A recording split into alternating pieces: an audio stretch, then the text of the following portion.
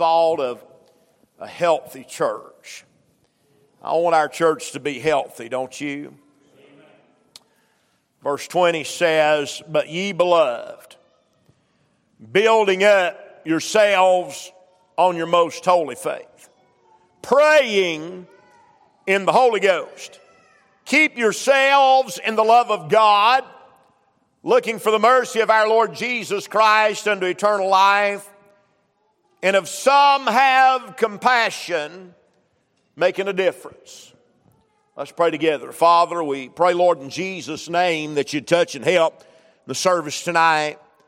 Lord, our desire is to have the strongest, most healthy church that we possibly can. And I know that your word has got the answer for how to do that. And so I pray, Lord, that you would touch and help, Father, as we stand tonight to expound the Scriptures. Do that now as only you can, and we'll thank you for it. In Jesus' name we pray. Amen and amen. I want us to think a little bit tonight on being a healthy church. And I pointed out to you last Wednesday night that it's not about size or resources. And I got to thinking about this. I'll just throw this in. I was studying a little bit in the book of Revelation this week, Revelation chapter number 3 through 4, or chapters 1 through 4, where where Jesus addresses the different churches, those 7 different churches there in Asia Minor. He encouraged them to repent. He encouraged them to endure. But I tell you what's interesting, he never encouraged them to grow. Isn't that interesting? And yet growth is the thing that we hold highest in esteem as far as church health is concerned. I'm not going to preach that again, but we preached that last week. Now I want us to dive in on what are the nuts and bolts of what makes a healthy church. Now, I'll give you a spoiler alert about everything that I'm going to deal with over the next 10 weeks or so is going to be built on 2 big pillars. And that is love and worship of the Lord and love and service to others. I believe that's the 2 major pillars of a healthy church, is a church that loves and worships the Lord, and a church that loves and does service for others. And one of those services, and we'll look at it when we get to it, is discipling them and teaching them. I began to think about it this week. A church is to worship. I believe a healthy church is a worshiping church. A church is to pray. Some of you ladies are going to learn about that. A church is to evangelize. A church should learn. Amen. And these mountains, I'll just take time out right here just a second and say this. In these mountains, learning something is almost a dirty word. The more ignorant the preaching, the better mountain people like it. But I'm going to tell you, you can preach hard and with the Spirit and still say something out of that Bible. Amen. We ought to have a desire to learn about the Word of God. Then a church, a healthy church, loves. And so I want us to look at this first principle that the Lord has given me to deal with, and that is this. A healthy church loves sinners. A healthy church loves sinners. So that's what I want to deal with tonight. I believe that one of the most important things that we can focus on is the evangelizing of mankind. And the only way that we can do that is for us to become concerned about sinners and love sinners. Amen. Here Jude tells us, look now, there in verse number 20, he said, "But ye beloved, building up yourselves." And so this is how you build yourselves up. And then he names 4 things here. He says, praying in the Holy Ghost, keeping yourselves in the love of God, looking for the mercy of the Lord, and having compassion, making a difference. Can I tell you tonight that one of the steps that a church takes when it becomes unhealthy and starts to die is when it turns inward.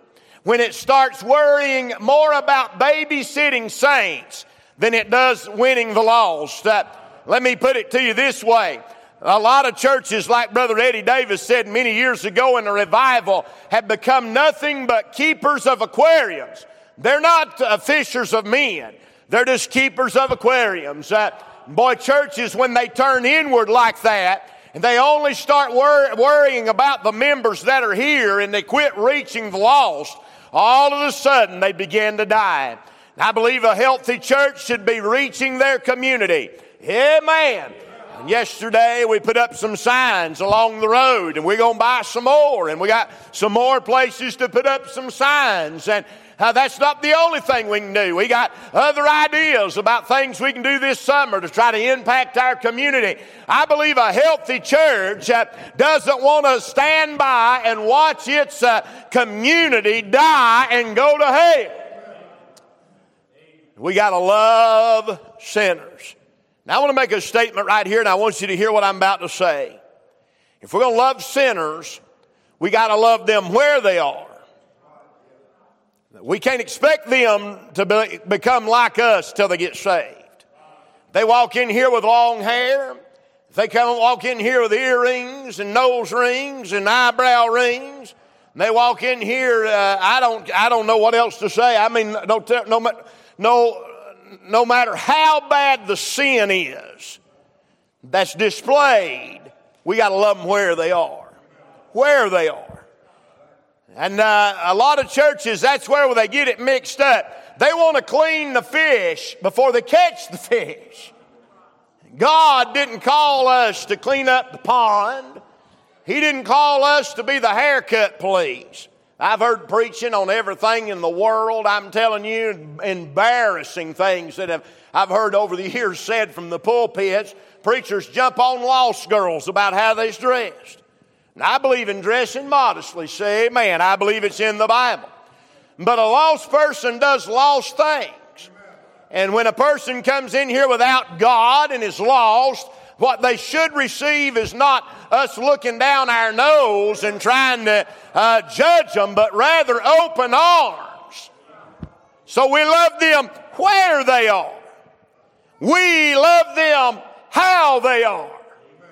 There'll be folks that'll come in here that will like the way they do things. And then there'll be folks come in here and make us uncomfortable. I can't think about that without thinking about old Ricky Edwards. Lord bless his soul. He's gone on into eternity now. I hope he was ready. But he would come in, and those of you that's here when Rick would come, you know how it was. Rick, he'd do things that made everybody uncomfortable, including me.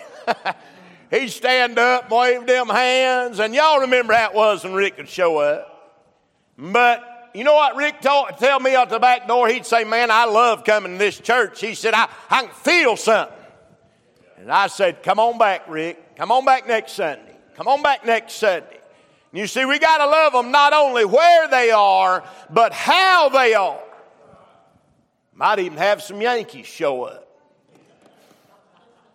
Amen, Brother Allen, not a Yankee anymore. We call him he's a Southerner now. He's been down here enough years to be a Southerner. We have to love them how they are. But let me say this. We don't have to love what they are. You see, where the church world is messed up on loving sinners is they have convinced themselves the way to do it is to not point out anything wrong that they do. They have chosen rather to accept everything that they're doing rather than drawing a line. That's not loving. That's not loving. The other night I was washing my dishes and I turned on an old episode of Dragnet. I love them old radio episodes of Dragnet. I know I'm a nerd, but I love them. Joe Friday and all them Sergeant Philbeck and all them. I love them old Dragnet shows, the radio kind. And they got old-timey commercials. Well, they had a commercial on there for, I believe it's Continental cigarettes. And they said they had 27 doctors that had studied patients for 10 months. And them Continental cigarettes, not only were they not bad for you, but they had improved their health. 10 months they'd studied, I forget, 500 patients, and they said Continental cigarettes, it's the healthy brand. Can you imagine? And said they looked at noses and sinuses and throats, and there wasn't no harm in them at all. And I was laughing about it, listening to it, laughing about it there in the kitchen. And but we laugh about that now. But would it be funny to you if you was had one of these teenagers in here smoking and went to the doctor, and the doctor said, "Oh, I see here you smoke." And said, "Yes, sir." And they said, "Oh, well, that's good for you. Keep that up." You'd say, "Well, that ain't right. That doctor ought to tell them the truth. I would tell them how it's hurting them. Stop that. That's what we pay a doctor for, is tell us the truth." And yet all over this world, we got people involved in sins that are killing them. And this world is accepting and promoting, and the church is accepting and promoting their sins. That's not love. That's detrimental to them. So we got to love them how they are and where they are, but we don't have to love what they are. We ought to want them to come out of that mess. We ought to want to see them get saved and rise above it. So there is, in this line of thinking, a love of the sinners. Now I'm going to give you 3 things. But first I want to ask you a question. I'll make a statement. Then I'll ask you a question. For me, Brother Marvin, what I'm preaching on right here sometimes is hard. You know my problem is? My problem is I have such a small tolerance for stupidity. My stupid tolerance is that I can't tolerate it. People do stupid stuff, and it makes me mad. Come on now, how about you? Is your tolerance for stupidity pretty low? Mine is. And so when you're angry about how they're acting and what they're doing, it's real easy to get angry at them. Now, what you think about it? You take somebody and you know what they're doing is killing them, and you think anybody with any sense could see this. What is wrong with them? They ought to be able to open their eyes. They're destroying their life. They'll come into church, oh, hallelujah, they're going to get it straightened out and sit there stone-faced during the altar call and walk outside. What does it do? It makes me mad. Makes me want to run out there and get a hold of them by the nape of the neck and say, what in the world's the matter with you? But you can't, see. But let's all be honest, that's the knee-jerk reaction every last one of us has, if we'll be honest. So how is it that we overcome that as a church and love the sinner? How can we really, really love the sinner? Well, I'm going to point out 3 things tonight. Number 1, can I say the first step in this is to look in the mirror. Look in the mirror. You say, well, love the sinner but hate the sin. I tell you what would be even a better start is for you to hate your sin. Oh, I'm good at hating everybody else's sins. Come on now. I'm good at, when I see that LGBTQ mess on the TV, I'm good at hating that. I'm good at hating the drunkard. I'm good at hating the drug addicts and all that, the sin that they're in. I'm good at hating that sin. But what about my sin? You see, when you see yourself for who you are. You know what Paul said to the church at Galatia when he was talking about the restoring of a brother? He said, consider yourself, lest you also fall into temptation. You know, in another place, he told the church at Corinth, he said, and such were some of you. What you and I must realize is that but for the grace of God go each and every one of us tonight. We are all hell-deserving sinners. And before we look down our long Baptist noses as anybody else, we should take a long, hard look in the mirror and realize that we're not any better. It's the grace of God that you're not in that mess tonight. It's the grace of God that you're not somewhere drugged out of your mind tonight. It's the grace of God that you're not in a cemetery and your soul in hell. It's the grace of God. You're not a lick better than any of them. Sometimes we get to feeling pretty pious though, don't we? We feel like we've arrived, we've got everything figured out. But I'm going to tell you, but for the grace of God, there's no telling where I'd be tonight. No telling what kind of mess I'd be in tonight. But for the grace of God. And you too. And you too. So it all starts with us looking in the mirror. We see a sinner and we see how they're acting and we want to say, oh, I would never. Oh, you would. There's no end of destruction that your flesh is capable of. You could have done any of that stuff. I mean any of that stuff if the situations were different. You see a lot of these adults that you see living in sin, not all, but a lot of them were brought up in situations where the die was cast before they ever got a vote on that thing. They were brought up to be what they are. And if you were brought up in that same situation, it's exactly what you would be tonight. They're doing exactly what you would do tonight. Sinners are sinners. They do lost things. It's just the way it is. And we need to start by looking in the mirror.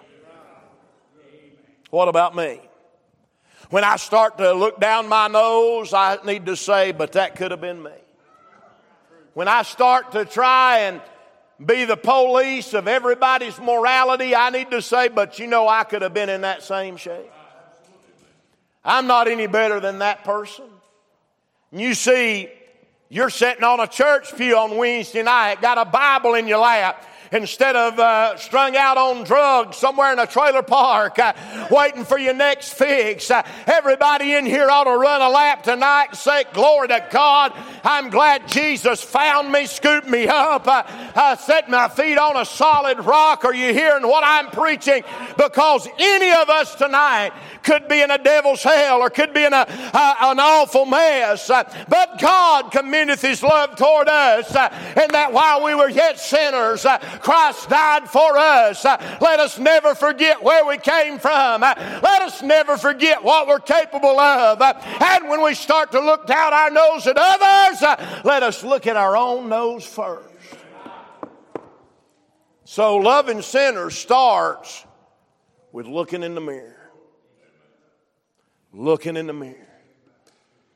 I remember first time we ever took the bus over what's now Mad Mama's trailer park to pick up kids. I'll never forget that trip as long as I live. We got the awfulest bunch of kids, I mean demon possessed.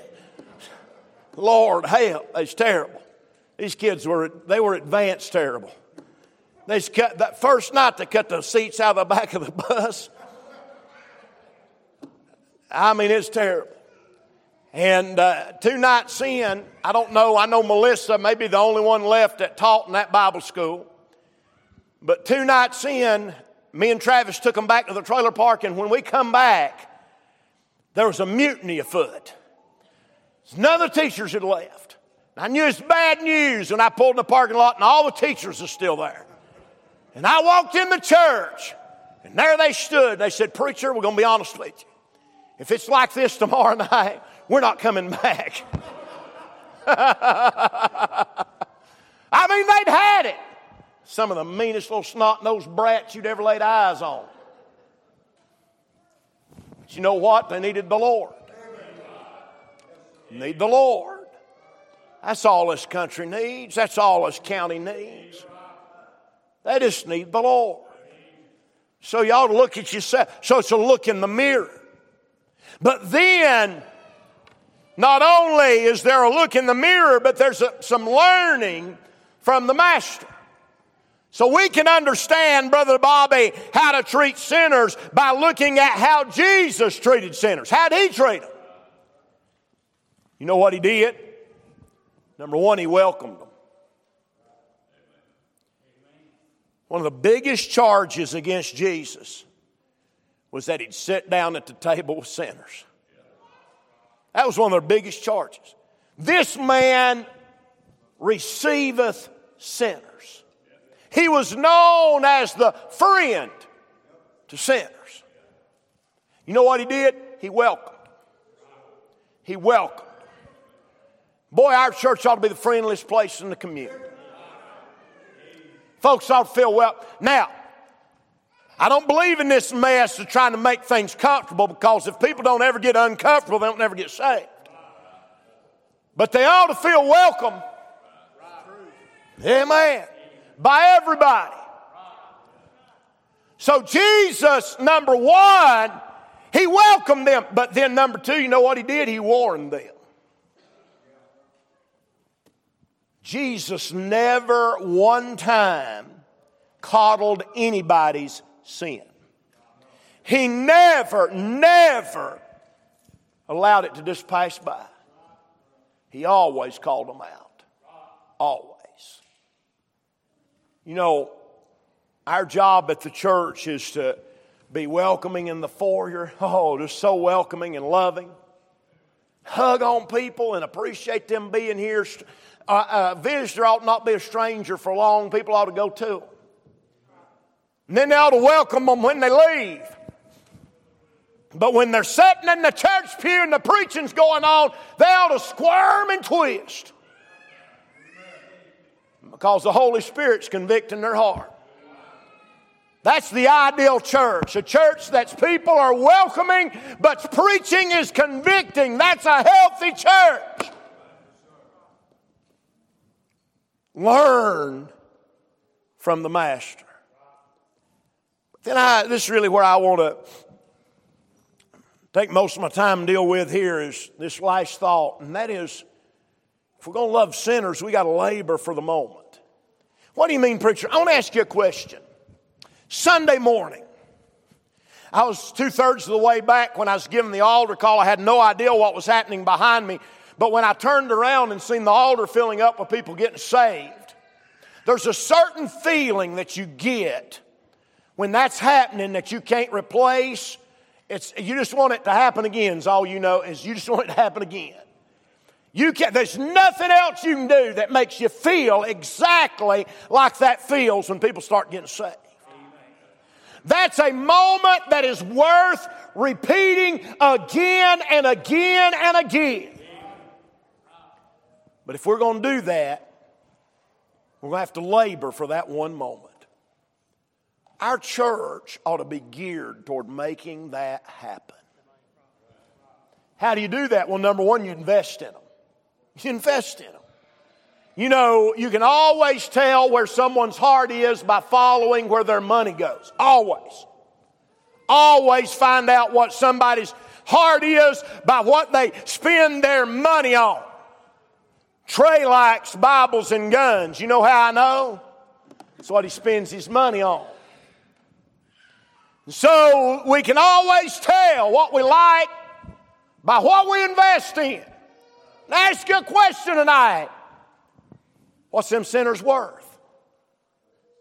Todd preached on that just a couple of Sundays ago, the worth of the soul. Our church should invest more in sinners than anything else. We got some ideas. Y'all have been gracious in your giving for missions, and we want to do more. We priced a billboard. It's expensive. $650 a month. That's a ridiculous high. But if God leads us that way, what's it worth to put the Word of God in a place where every citizen in Yancey County is going to see it, the county that we're responsible for? What's it worth to put the Word of God where they can see it? The most powerful thing on the planet. What's that worth? You see, the investment has to be in the sinners. We've got to invest in evangelism. And by the way, you say, well, that's just a Bible verse. Yeah, but it's powerful. It's powerful. There's power in the Word of God. There's power in the gospel. There's power. You see what I'm saying? I'm going to make a statement right here. These signs we put up, you can't see our church logo from the road. Well, this one right here, you can if you slow down. Them that we put up on 19, you can forget about it. You can't see our church logo. You'd have to stop and walk up to the sign to figure out what church put them up. And that's exactly the way I want it. Because it's not an advertisement for Concord Baptist Church.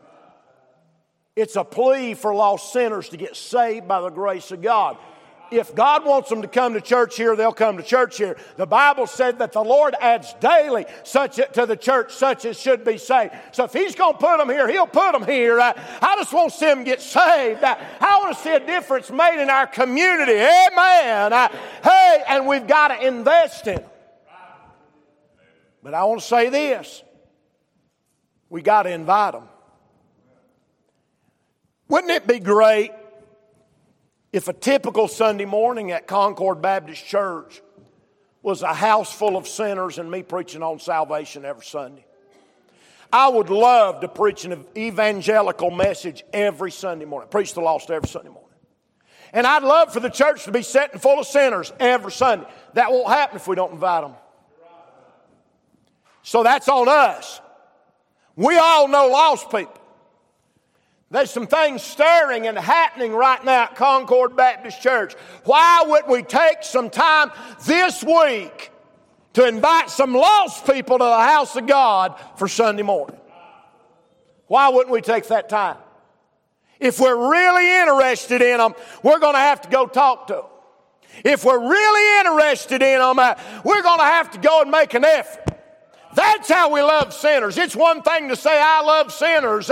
Talk is cheap. What are you going to do about it? How many have you invited? How many have you talked to this week? We've got to get serious about being a soul winner and engaging personally. It's the only way to win a lost and dying world. So I'm going to give this, I'm going to be done. We should encourage them. What are you talking about, preacher? Well, as soon as the service starts on Sunday morning, everything about it should be to encourage a sinner to get saved. I tell you, it kills me. People get up and say something stupid or do something stupid in the service and kill it dead on a doornail, and sinners sitting on the pew, or they have an argument or a fuss with somebody and grieve the Spirit. And sinners sitting there needing to get saved. We should make it our object, Brother Billy, to make sure the water is stirred, the circumstances are right. We can't save them, but I tell you what we can do. We cannot hinder them. The Spirit is stirring. We ought to live our lives in such a way that we don't grieve the Spirit. If we love sinners, then we ought to make sure the conditions are right in here for them to get saved. I'm telling you, since Easter Sunday morning, the conditions have been pretty good. Wouldn't you like to see another group get saved Sunday? Wouldn't that be a blessing? Y'all believe Jesus loved sinners? Loved you, didn't He? So to be Christ-like is to what? Love sinners. Love sinners. That's to turn outward, not inward. I'm telling you, I read a book. I've been reading several books in the prep for this. And I read a book on the autopsy of a deceased church. And I don't agree with everything that guy said in that book. I read a lot of books, I don't agree with everything somebody said. But I gleaned from it. And I read that book, and one thing he said, he studied all these different churches that died. I mean, they died. One thing that he said was they lost their concern for sinners. All the money started turning inward instead of outward. You see what I'm saying?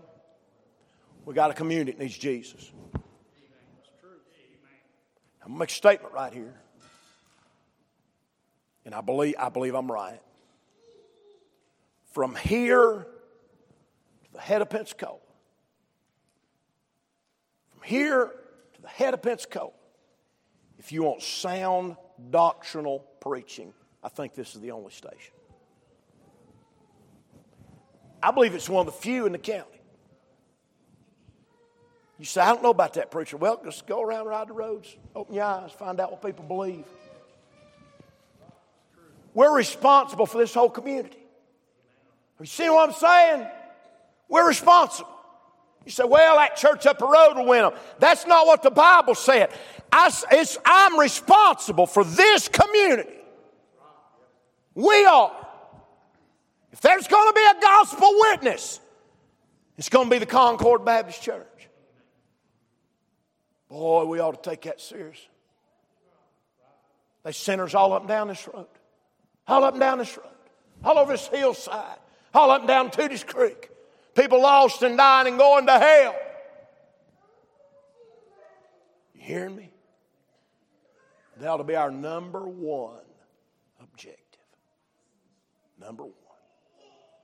See them sinners get saved. Let's stand our feet tonight. Heads are bowed, our eyes are closed. Lord, would you break our hearts for sinners? Would you stir a love and a burden in our church like never before? A healthy church has got to love sinners. Would you stir up a love for sinners in the hearts of our people? We'll thank you and praise you for everything you do in Jesus' name. Our heads are bowed, our eyes are closed. Some are already moving toward the altar. Preacher, I want to renew my love for sinners.